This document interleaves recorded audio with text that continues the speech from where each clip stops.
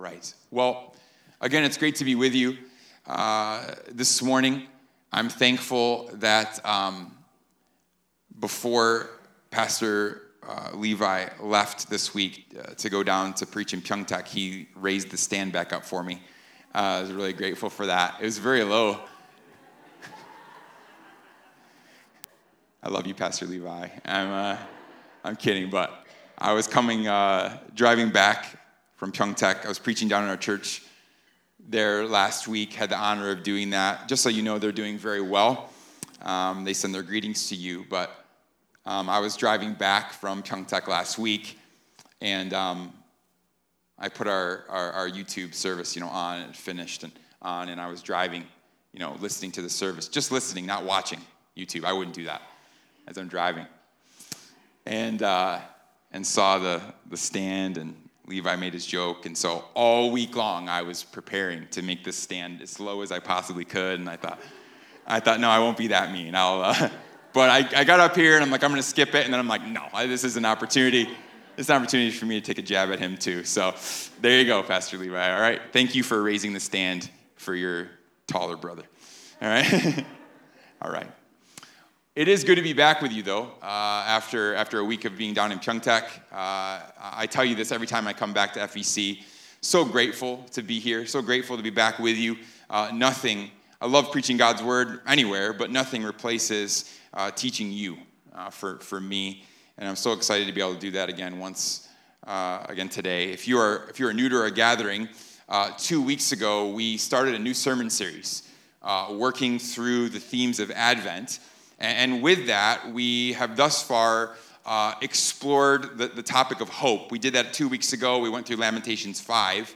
And then last week, Pastor Levi was up here, and he preached on the topic of love through the end of the book of John, and looking at that really convicting question that Jesus asked Peter, Jesus, do you love me? And so talked about that topic of love. And now today, we turn to the topic of joy. And what an interesting and deep topic this is. From day one, Satan has used our desire, our need for joy and satisfaction against us. If you recall his original temptation to Adam and Eve in the garden, what did he do? Well, he suggested to them that God was withholding something from them, right? That he was withholding something good from them. The temptation suggested that God was withholding a deeper level of joy, and that if they would just eat of the fruit that God had told them not to touch, if they would just do that one seemingly small sin, then they would find true and lasting satisfaction. See, from the very beginning, this has always been our enemy's strategy. He tries to get us to believe that God is opposed to our joy, and that a life of sin, a life that follows the ways of the world, can and will bring you real pleasure, true joy. But of course, the truth of the Bible is that sin may bring you short-term joy, but it always brings long-term pain. And in turn, submitting to God, following Jesus, it might bring you, often it will, bring you short-term difficulty, short-term pain. It's sacrifice, but it always results in lasting pleasure. In fact, this is one of the core principles of our faith. If you're familiar with the Westminster Catechism, the shorter version of it, it begins this way. It asks a question: what is the chief end of man? What is the chief end of man? Answer: to glorify God and enjoy him forever. That's what we're about. Or, as a very well-known pastor, most of you know this name, John Piper, he has thoughtfully put it this way, and I think actually improved a bit on the Westminster Catechism. He says it this way: the chief end of man is to glorify God by enjoying him forever. You see, our reality is that we all seek joy. We all seek happiness with our lives. And that desire actually serves as the root, if you will. It's the root cause of every single action that you take. Every decision that you make is ultimately about your joy. We choose to do the things, we choose to go towards the things that we believe will make us the most happy. We do that every single time. And because God has put that within us, he's actually put that desire deep within our essence, our being, if you will, it shouldn't surprise us that the Bible appeals to that desire and gives us a solution for it. And that's why today we are turning to Psalm 16. Psalm 16. Because Psalm 16 is all about experiencing joy and experiencing pleasure in God. Psalm 16 gives us the solution to finding fullness of joy for our lives. And so what we're going to do today, it's actually pretty simple. We're just going to walk through this psalm verse by verse. And then through it, my hope is that today all of us would find this settled calm, that we would discover an inward peace and have an outward confidence that the joy and the pleasure that we desperately seek for our lives can be found. So we open up the psalm together now, and we see here King David, he writes this psalm, and he starts with a petition. Okay, he starts with a plea. It's a request. He says this. This is how it starts. Psalm 16, verse 1. Preserve me, O God, for in you I take refuge. So that's a prayer, right? It's a request. We don't know yet what David wants to be preserved from or to be preserved for. We're going to see that shortly. But this plea is what drives the entire psalm. David wants to be kept. He wants to be secure. And so from there, he moves forward by declaring or exalting in what God is for him. He says, preserve me, God, for in you I take refuge. Or you could say, preserve me because I take refuge in you. God, I declare that you are a refuge for me. Therefore, preserve me. See, David is declaring what God is for him as the reason, as the foundation of his hope, that God will preserve him. That's what the for means there. And this is what David seems to be doing all the way through verses 1 through 8 of this psalm. He is declaring who God is. He is exalting in what God is for him as a way of strengthening his soul, strengthening his hope that God will in fact come through, that God will answer his plea, that God will respond to this prayer of preservation. And so, let's follow David through this and see what God is for him. And then in that, what I want us to do is ultimately find or discover where that leads. So again, in verse 1, he says, for in you I take refuge. Now, so many of the Psalms, we know the immediate context. Here in Psalm 16, we don't. We don't know whether David wrote this at a time in his life when he was in imminent danger, like when he's on the run or when he's hiding, or if he was just reflecting on the general course of his life.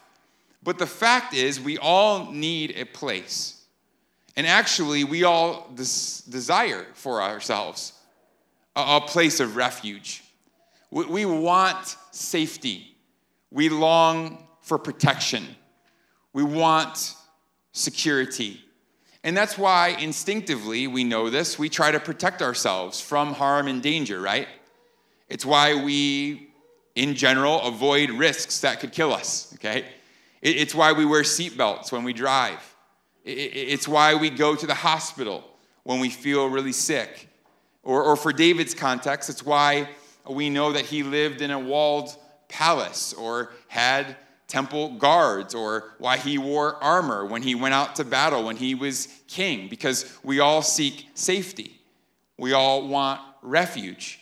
But here David says, above all else, Lord, above all the protection, the refuge that I have, even as king, I seek refuge in you. You are my safest place, my ultimate refuge. So I turn to you now for true safety, true protection. See, David knew the one who holds all things together. He knew ultimately whose hands his life was in. And so he acknowledges that here. Then he moves from there and says, I say to the Lord, you are my Lord, and I have no good apart from you. So David first addresses, it's interesting what he does with that word Lord there. Two different words. First, he addresses God as Yahweh here. I say to the Lord, Yahweh. Then he says, you are my Lord. That's Adonai. Yahweh, the God of his fathers. We've talked about this a couple weeks ago, right? The God who keeps his covenantal promises. God of his fathers, Abraham, Isaac, Jacob. And then he says, you are my Adonai, meaning you are my master. I'm your servant. You are not just my master. The direct translation is, you are the sovereign. Not just the sovereign one. You are just the sovereign. The one who rules all things, including my life. See that? You are my Lord, he says. You're not just the sovereign. You're my sovereign. And to that God, he writes, I have no good apart from you. In other words, God, you are my supreme treasure. You are my highest treasure. There is no one above you in terms of goodness. There is no one apart from you, my Lord. As Psalm 73:25 says, whom have I in heaven but you? And besides you, listen to this, and besides you, I desire nothing on earth. I believe it was C.S. Lewis who once said, he who has God and everything else has no more than he who has God only. He who has God and everything else has no more than he who has God only. So let me ask you today, can you truly affirm this truth in your heart? Lord, I have no other good besides you. Nothing. Just you. You are my highest treasure. You are my ultimate reward. Can you today, can you say you are not just God, you are not just Lord? Can you truly declare you are my God, my Lord, and I desire nothing on earth but you? This should be the posture of the heart for those of us who follow Jesus. The Apostle Paul is a really good example of this. Remember what he says in Philippians 3. We studied the book of Philippians, I guess it was a couple of years ago now, but he says these beautiful words in Philippians 3. He says, but whatever things were gained to me, those things I have counted as loss for the sake of Christ. More than that, I count all things to be loss in view of the surpassing value of knowing Christ Jesus, my Lord. See that? For whom I have suffered the loss of all things and count them but rubbish so that I may gain Christ. I have considered my life. I've observed it, meditated on my life, and everything around me, I've observed it. Everything, Lord. And what I have found is that there is no good apart from you. You, my Lord, are my highest treasure. You, Lord, are the sovereign one of all. Well, then, David does something very interesting in verse 3, because he actually here underlines how precious God is to him. He tells God that he is his highest good by talking about how he relates to God's people. how David relates to God's people. He says, as for the saints in the land, he's talking about the holy ones, godly ones, the people who treasure God, the people who live their lives for the Lord. He says, as for the saints in the land, they are the excellent ones in whom is all my delight. So David here, it's interesting, he finds himself a measure of delight and joy.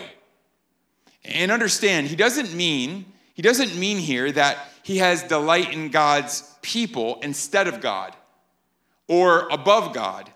No, he means that godless people don't give him delight in their godless ways. That's a side note. Only the godly people give him joy. What delights him about people, he says, is how they treasure God and exalt God. This is the sweetness of his relationships. He's observing his relationships. He's looking at his life and he's saying, oh, I find joy in their joy. I exalt in their exaltation. David's point here is that his joy in God is actually enhanced because he has delighted himself in the company of God's people, other saints. The idea here is that we should delight in the company of God's people, growing together in holiness, growing together in love, as together we find joy in the Lord. So your joy can become my joy. My joy should become your joy. And we see here that David's thoughts about God's people also causes him to more deeply reflect on those that turn their backs on God and pursue idols. There's a comparison here. Verse 4 says, the sorrows of those who run after another god shall multiply. Their drink offerings of blood I will not pour out, or take their names on my lips. Really simply put, there's a lot there, but simply put, David's just saying, I value God so highly that I dare not run to other gods. That's all he's saying. It would be foolish, he's saying, to embrace other things that only leave us empty in the end. Only you give me joy, so why would I turn to anything else? And so not only, he says, not only will I not go after those things, knowing how entrapping and enticing those people or those sins can be, he says, I won't even talk about them. They won't even be mentioned on my lips. Not just walking towards, they won't even be mentioned. See that? This is a statement here of exclusivity. Okay? The Lord is my Lord, he says. But beyond that, what he's telling his readers is, he is the only Lord. He's not just my Lord. He's not just the Lord. He's the only Lord, the only one who is worthy of being the object of our worship. Which is why he then turns and says, the Lord is my chosen portion and my cup. You hold my lot. Again, he's observed, he's looked at the godless people, the God-fearing people. He's observed his own life and the Lord, and now he says, the Lord is my chosen portion and my cup. In other words, if there are 100 portions of even the best food, best drink spread out on the table, and again, he's a king, right? There's a feast before me, but one of those things is the Lord himself. Every single time, he is my choice. I have found, he says, that nothing satisfies, nothing nourishes and sustains the way that he does. Again, he is my greatest good. He is my highest pleasure. Nothing compares to him. And with that, David says, you hold my lot. You hold my lot. And this here is a clear statement or declaration of God's sovereignty. He's saying, whatever happens to me comes from the hand of the Lord. Again, God holds my life in his hands. He decides what happens to me. He rules over me. And please note, David is not saying this here as just a mere matter of fact. Okay, we'd be mistaken if we read it that way. This is praise. It's jubilation. It's not just a fact. There is joy here, emotion. He's saying, the God of the universe holds my life in his hands. Verse 6, the lines have fallen for me in pleasant places. Indeed, I have a beautiful inheritance. In other words, God uses that power that he has as the sovereign to make himself my beautiful inheritance, to fence me in to the pleasures of knowing him. He makes himself my treasure. We know the context here. We know that when God established the 12 tribes of Israel, he set apart a nation for himself. He divides them into 12 tribes, 12 groups. When he did that, he not just divided them in 12 groups, he actually portioned out the land for them. And he divided the land up. He divided it 11 ways, but there's 12. Because to one group, the Levites, who were the priests, the pastors of that day, I guess, he did not give them an inheritance of the land. Okay? They got left out. Rather, the Lord said to Aaron, who was the high priest of that tribe, he says this to Aaron in Numbers 18. He says this, you, your people, the Levites, you shall have no inheritance in the land, nor own any portion among them. Why? He says, for I am your portion and your inheritance among the sons of Israel. Well, here in Psalm 16, I believe very clearly we see here David reflecting on that truth, that reality, and he applies it to himself. He's saying, God has, in his goodness, in his grace and mercy, as the sovereign one, God has chosen to place me within his borders. I have been drawn within his boundary lines. And in knowing him, in being with him, in having a relationship with him, he says, I have a beautiful inheritance. Not about land. It's not about his bank account. He says, I have a beautiful inheritance because I'm with the Lord. So do you see how David is just continuously exalting the Lord here? And he continues in verse 7, he goes one step further in this, one step further in exalting in what God is for him. So God is not only his refuge, God is not only his treasure, we've seen that. God is not only his sovereign, we see next that God is also his counselor. Verse 7, I bless the Lord who gives me counsel. In the night also my heart instructs me. Now, I want us to see here that this is not a small, nor is it an insignificant add-on here. That this truth, that God is his counselor, actually colors, if you will, every single thing that we've read thus far. The way that God is a refuge, a treasure, the way he is a sovereign is colored by the reality that he is our counselor as well. So, for example, try to follow me here. God is a refuge for us in part by the way that he instructs, by the way that he guides, or by the way that he counsels us into his safety. Okay? So we have to understand, having refuge, having security is not always automatic, right? So if we are in danger, or if we find ourselves in a place of deep sin, what does God do? God counsels us how to escape, right? How to get out. He instructs us by his word. So you might say, God becomes our refuge by counseling us in how to walk in the way of life and not in the way of death. See that? And he is our treasure, David said. Also in part because he is our counselor. See, he's not just precious to us. He's not our ultimate treasure just because of the beauty of his character, because of that he's just and merciful and righteous. Those are all good things, but he's not just precious to us because of his character or the beauty of his character, but also because of the beauty of his counsel, the beauty of his teachings. Right? Isn't that exactly what the religious leaders and the disciples of Jesus said about Jesus?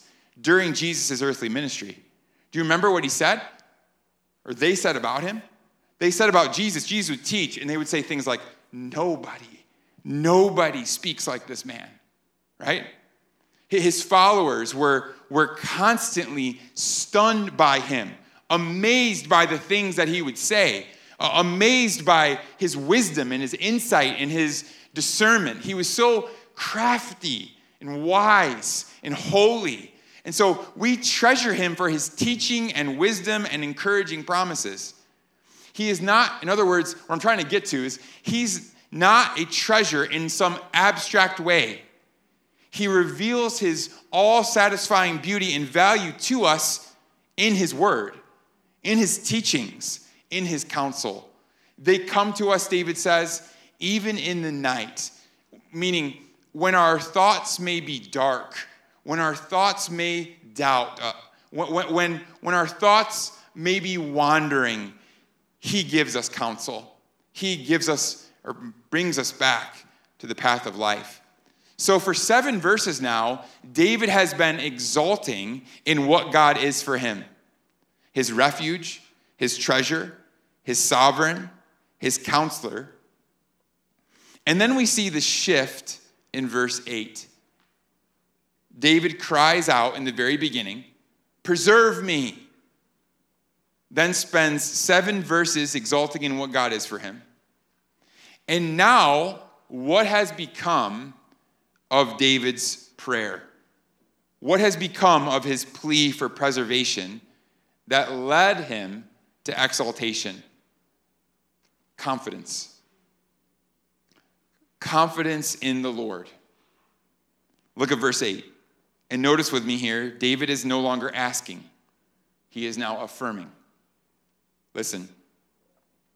I have set the Lord always before me, because he is at my right hand. I shall not be shaken. David says here, God will preserve me. I will not be shaken. I will not be moved. I will be kept. I will be guarded. I will be preserved. So his petition, his plea has now, it's so beautiful, the psalm. His plea for preservation has now become a declaration. Does that make sense? Because his refuge, his treasure, his sovereign, his counselor is always before him, he says. He's always at my right hand. Therefore, David says, I will not be shaken. So this is no longer a request of the Lord. This is an affirmation of what is true in the Lord. It's profound. His plea in the beginning has now become transformed into his confidence. And so, do you see what this means for us? It means that the pathway from petition or plea to confidence is heralding who God is, or more specifically, heralding or exalting what God is for us. This is honestly a great formula for prayer. You should practice this.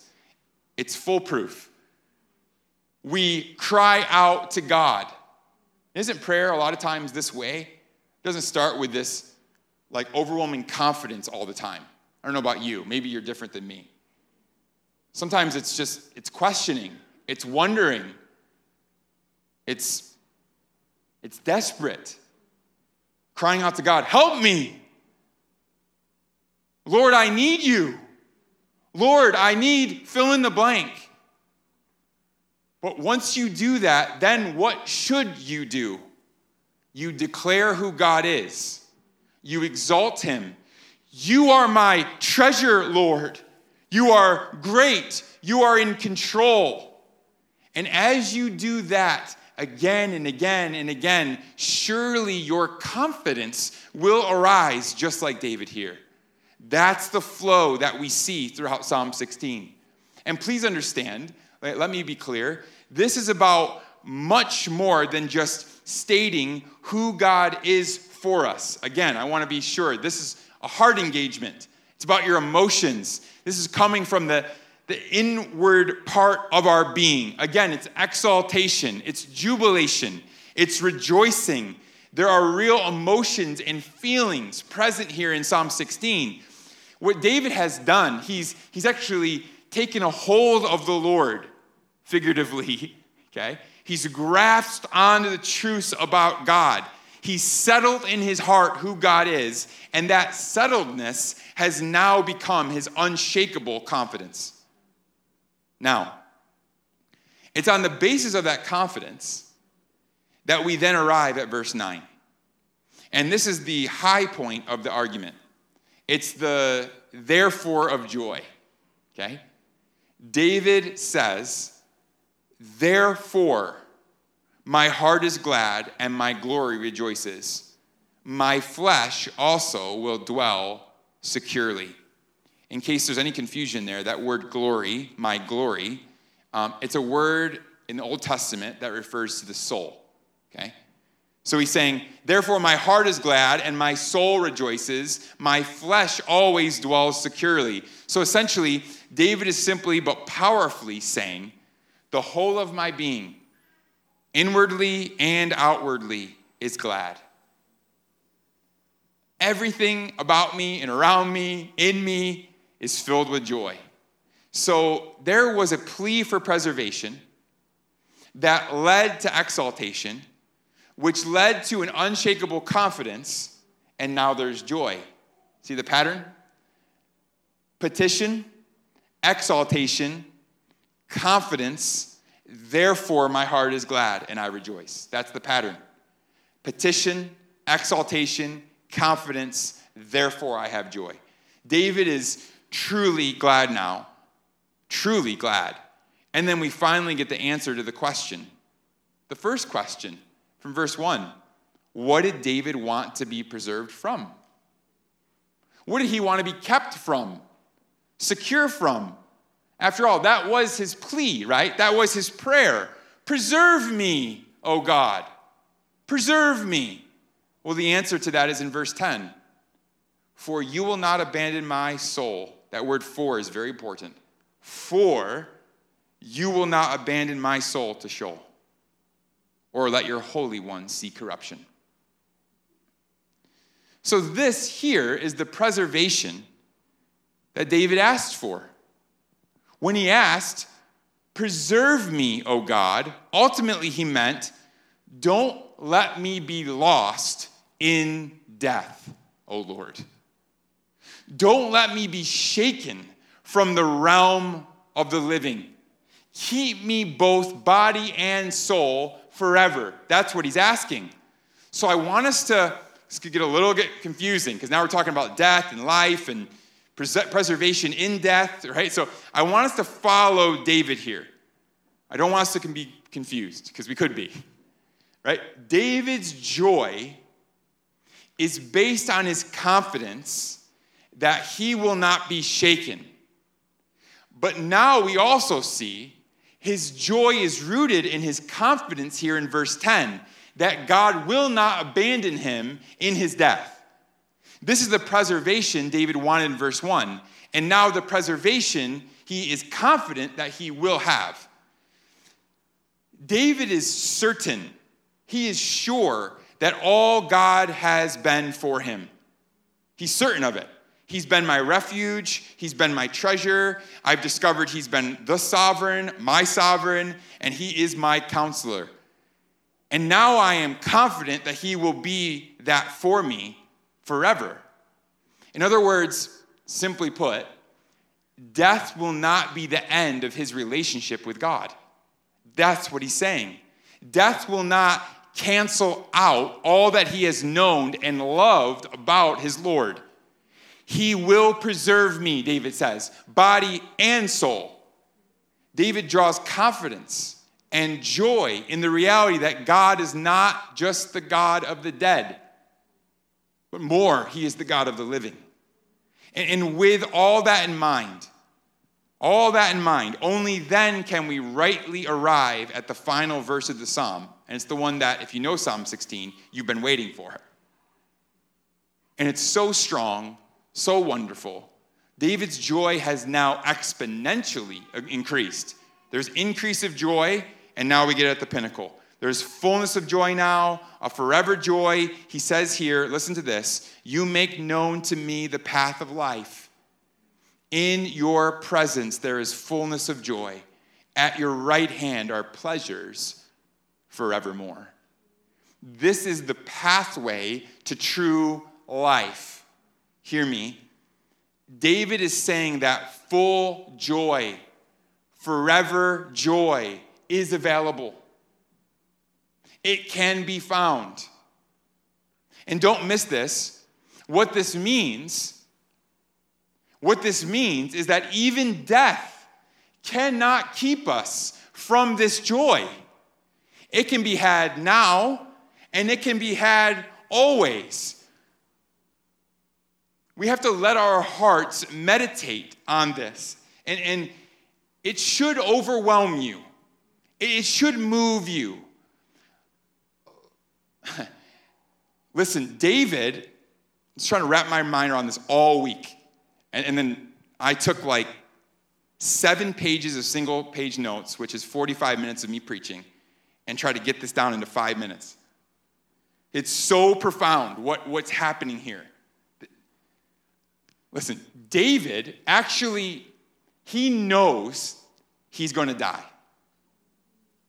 He didn't want to. He hoped that the Messiah would come in his day and bring him back to the kingdom, the eternal kingdom. But David knew he would die. How do I know that? Because I know. No, because, no, I know because the prophet Nathan told him from God he would die. In 2 Samuel 7, Nathan comes to David, and he says this, speaking on behalf of the Lord, prophetically. He says this, when your days are fulfilled, and you lie down with your fathers, in other words, when you die, I will raise up your offspring after you, who shall come from your body, and I will establish his kingdom. He shall build a house for my name, and I will establish the throne of his kingdom forever. See, David knew from God's word that he would die. He didn't want to die.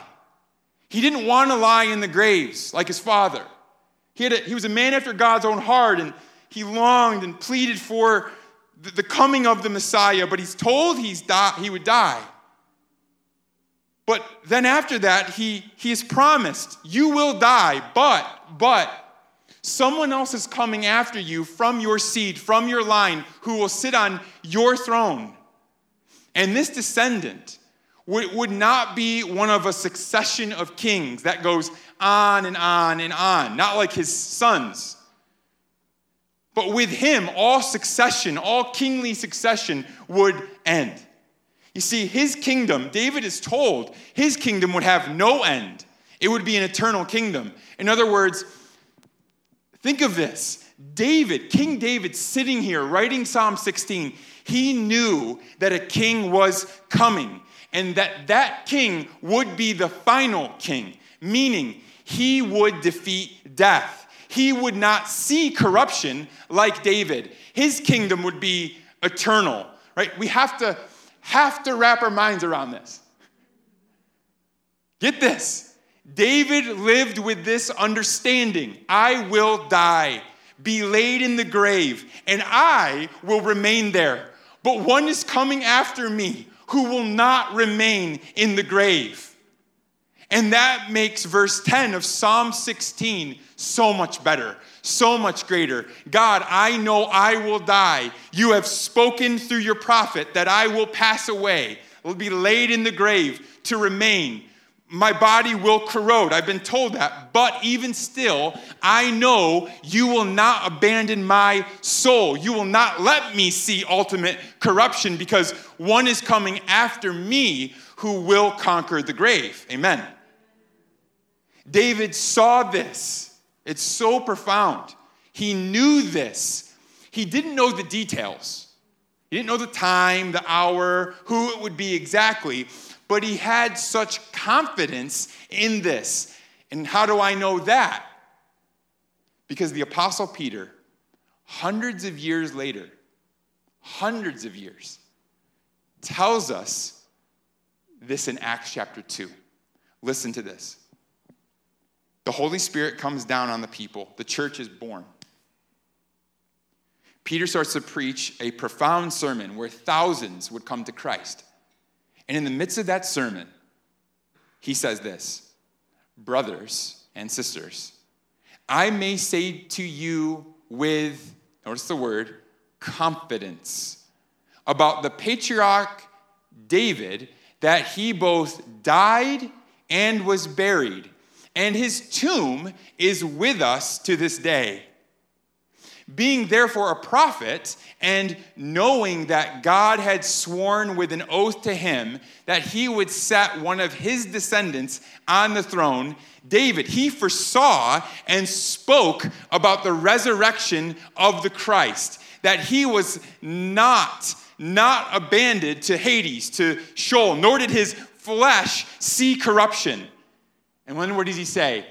This Jesus God raised up, and of that we are all witnesses. What is Peter saying? It's saying that David saw.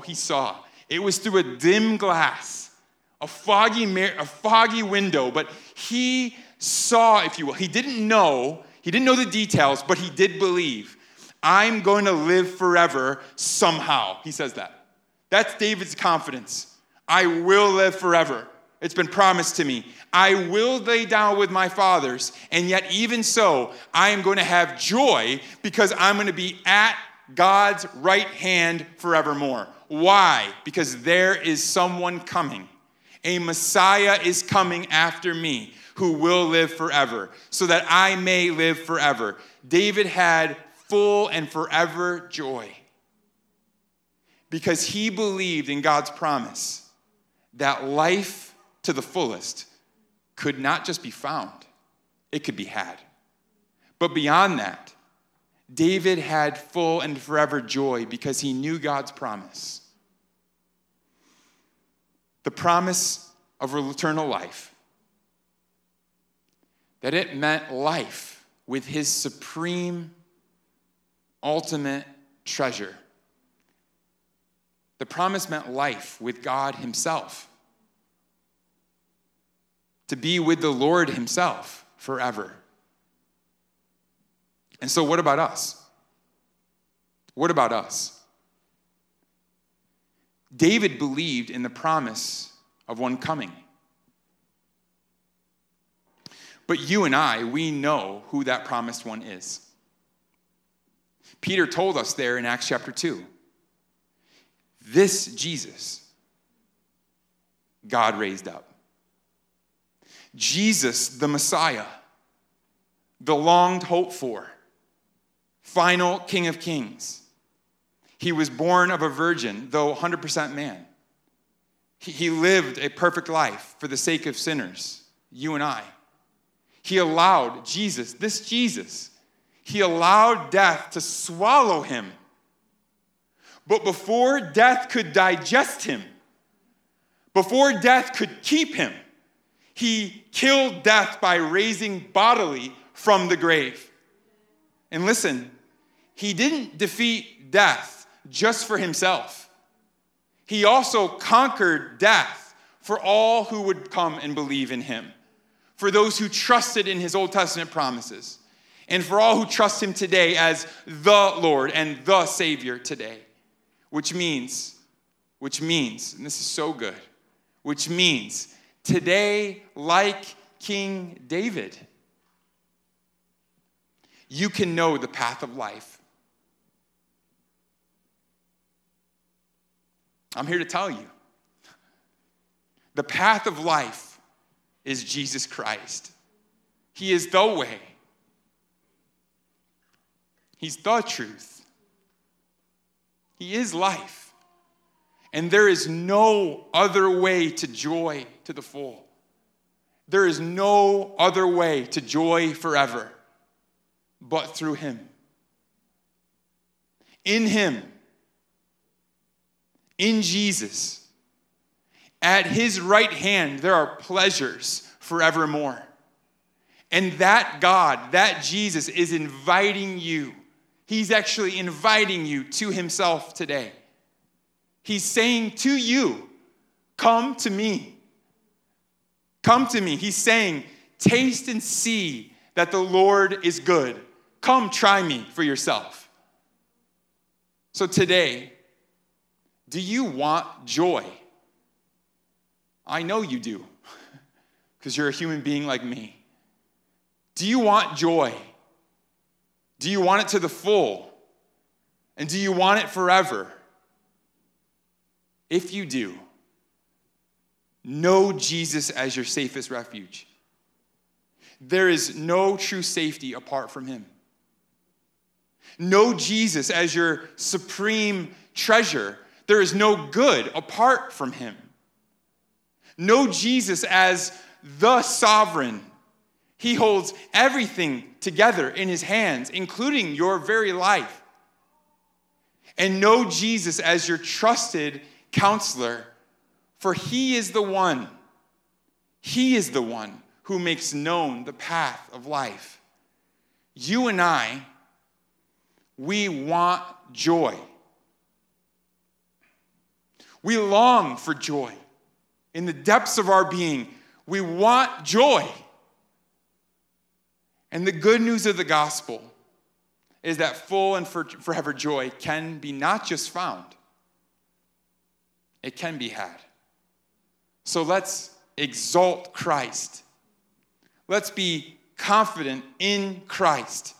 And let's let that confidence lead us to joy now and forevermore. Amen? I'll ask the praise team to join me back on the stage.